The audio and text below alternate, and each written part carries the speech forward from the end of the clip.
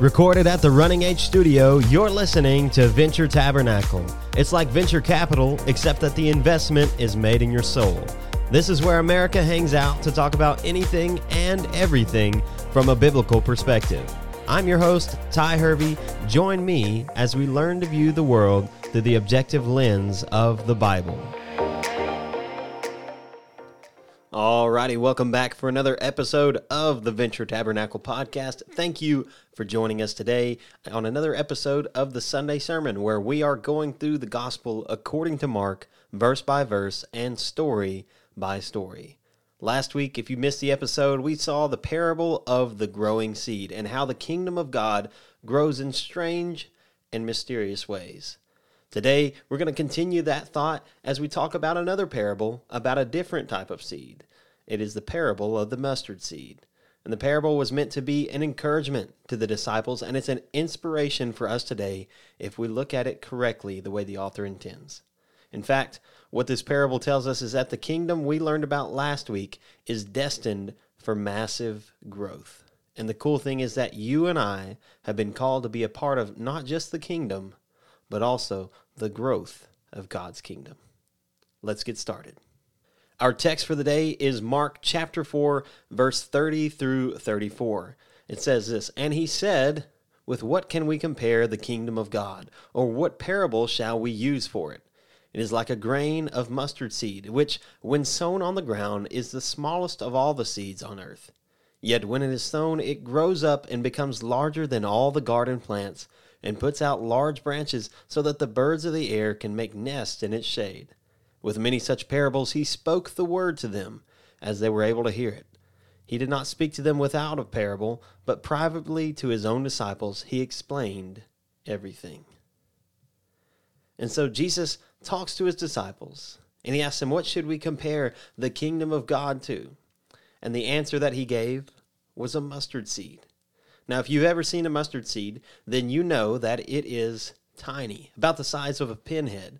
It's super small, yet it grows into this massive tree when it's planted, sometimes up to 30 feet tall with branches as wide as 20 feet. And that tiny seed turns into a giant tree, and the kingdom of God has done the same thing and will continue to do the same thing moving forward. The kingdom that Jesus came to establish was not a flashy one. It was not an earthly one, but Jesus was king, not of the sense that you would expect. He came humbly, and he was born in a barn. He didn't have servants and wealth beyond imagination. He didn't come from a place of status. In fact, he came from Nazareth, which was a tiny little podunk town that no one respected.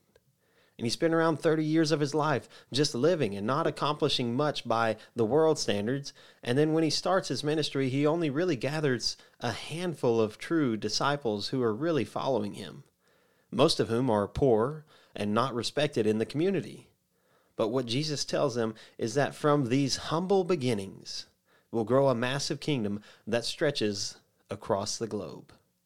Not a physical kingdom, but a spiritual kingdom that we live in today. And that is exactly what happened. Christianity can be found across the world now, and there are millions of Christians in hundreds of countries.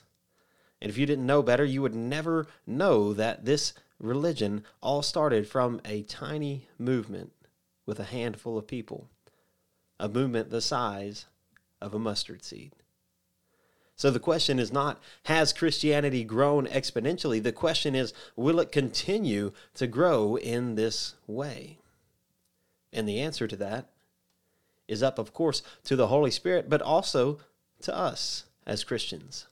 We've been given the seed, which is the gospel. It's the very same gospel that caused Christianity to spread across the world. And we saw last week that we are a team with God to spread that gospel, that the Holy Spirit does the work, but we are called to spread the word. We present it, and the Holy Spirit changes people's hearts in ways that you and I could never hope to accomplish. And the deciding factor on how much growth the kingdom sees in the future is actually up to us. Will we be a people who are sold out for God, or will we be half-hearted followers just going through the motions? You see, this level of exponential growth doesn't happen by accident. God is looking for champions of the faith that will give everything to follow him. And the way we do this is twofold. Matthew 6:33 says this, "But seek first the kingdom of God and his righteousness, and all these things will be added to you." Jesus has called us to seek first the kingdom of God. Our primary objective is to grow the kingdom and to live in his kingdom. And God says that he will take care of the rest. And the way we do that is not through human effort. It's not through willpower or by keeping the rules or doing the right things. No, instead, Jesus said it himself that it is by abiding in Christ. In John chapter 15, verse 3 through 5, we see exactly what Jesus has to say about how we can grow the kingdom. He says, "Already you were clean because of the word that I have spoken to you. Abide in me, and I in you, as the branch cannot bear fruit by itself, unless it abides in the vine, neither can you unless you abide in me. I am the vine, you are the branches. Whoever abides in me and I in him, he it is that bears much fruit. For apart from me, you can do nothing." And so Jesus tells us that it is the person who lives in deep fellowship with him that is effective for the kingdom. And I'll let you into the secret room of a conversation that I had with another pastor friend of mine not long ago, is that the most important thing that he and I can do, we came to a decision as pastors, is not to preach well. It's not to be the most friendly person in the church or know everyone in the church. It's not to have all the answers when people come with deep theological or Bible questions. The most important thing that we can do as pastors is to make sure that we are close to Jesus, that we are abiding in the vine. It's like this.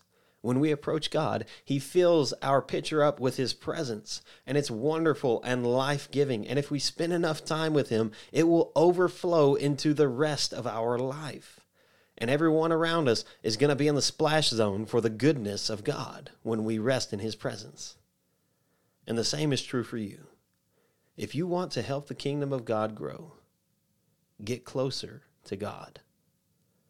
That's why I emphasize so often and so much about the importance of reading your Bible every day, because if you want to be effective for the kingdom of heaven, you have to seek God first. You have to abide in Jesus, and you have to let him do the rest. And if we do these things, we will continue to see the kingdom of heaven grow exponentially. Just as the mustard seed grew from a tiny seed into a plant that is larger than all the other garden plants, so too we can be a part of the growth of God's kingdom. And that marks the end of this episode of the Venture Tabernacle podcast. Thanks for tuning in. We appreciate you coming back every week. Hey, if you got value out of this, make sure you share this with a friend or leave us a 5-star review wherever you're listening. We'll see you next week.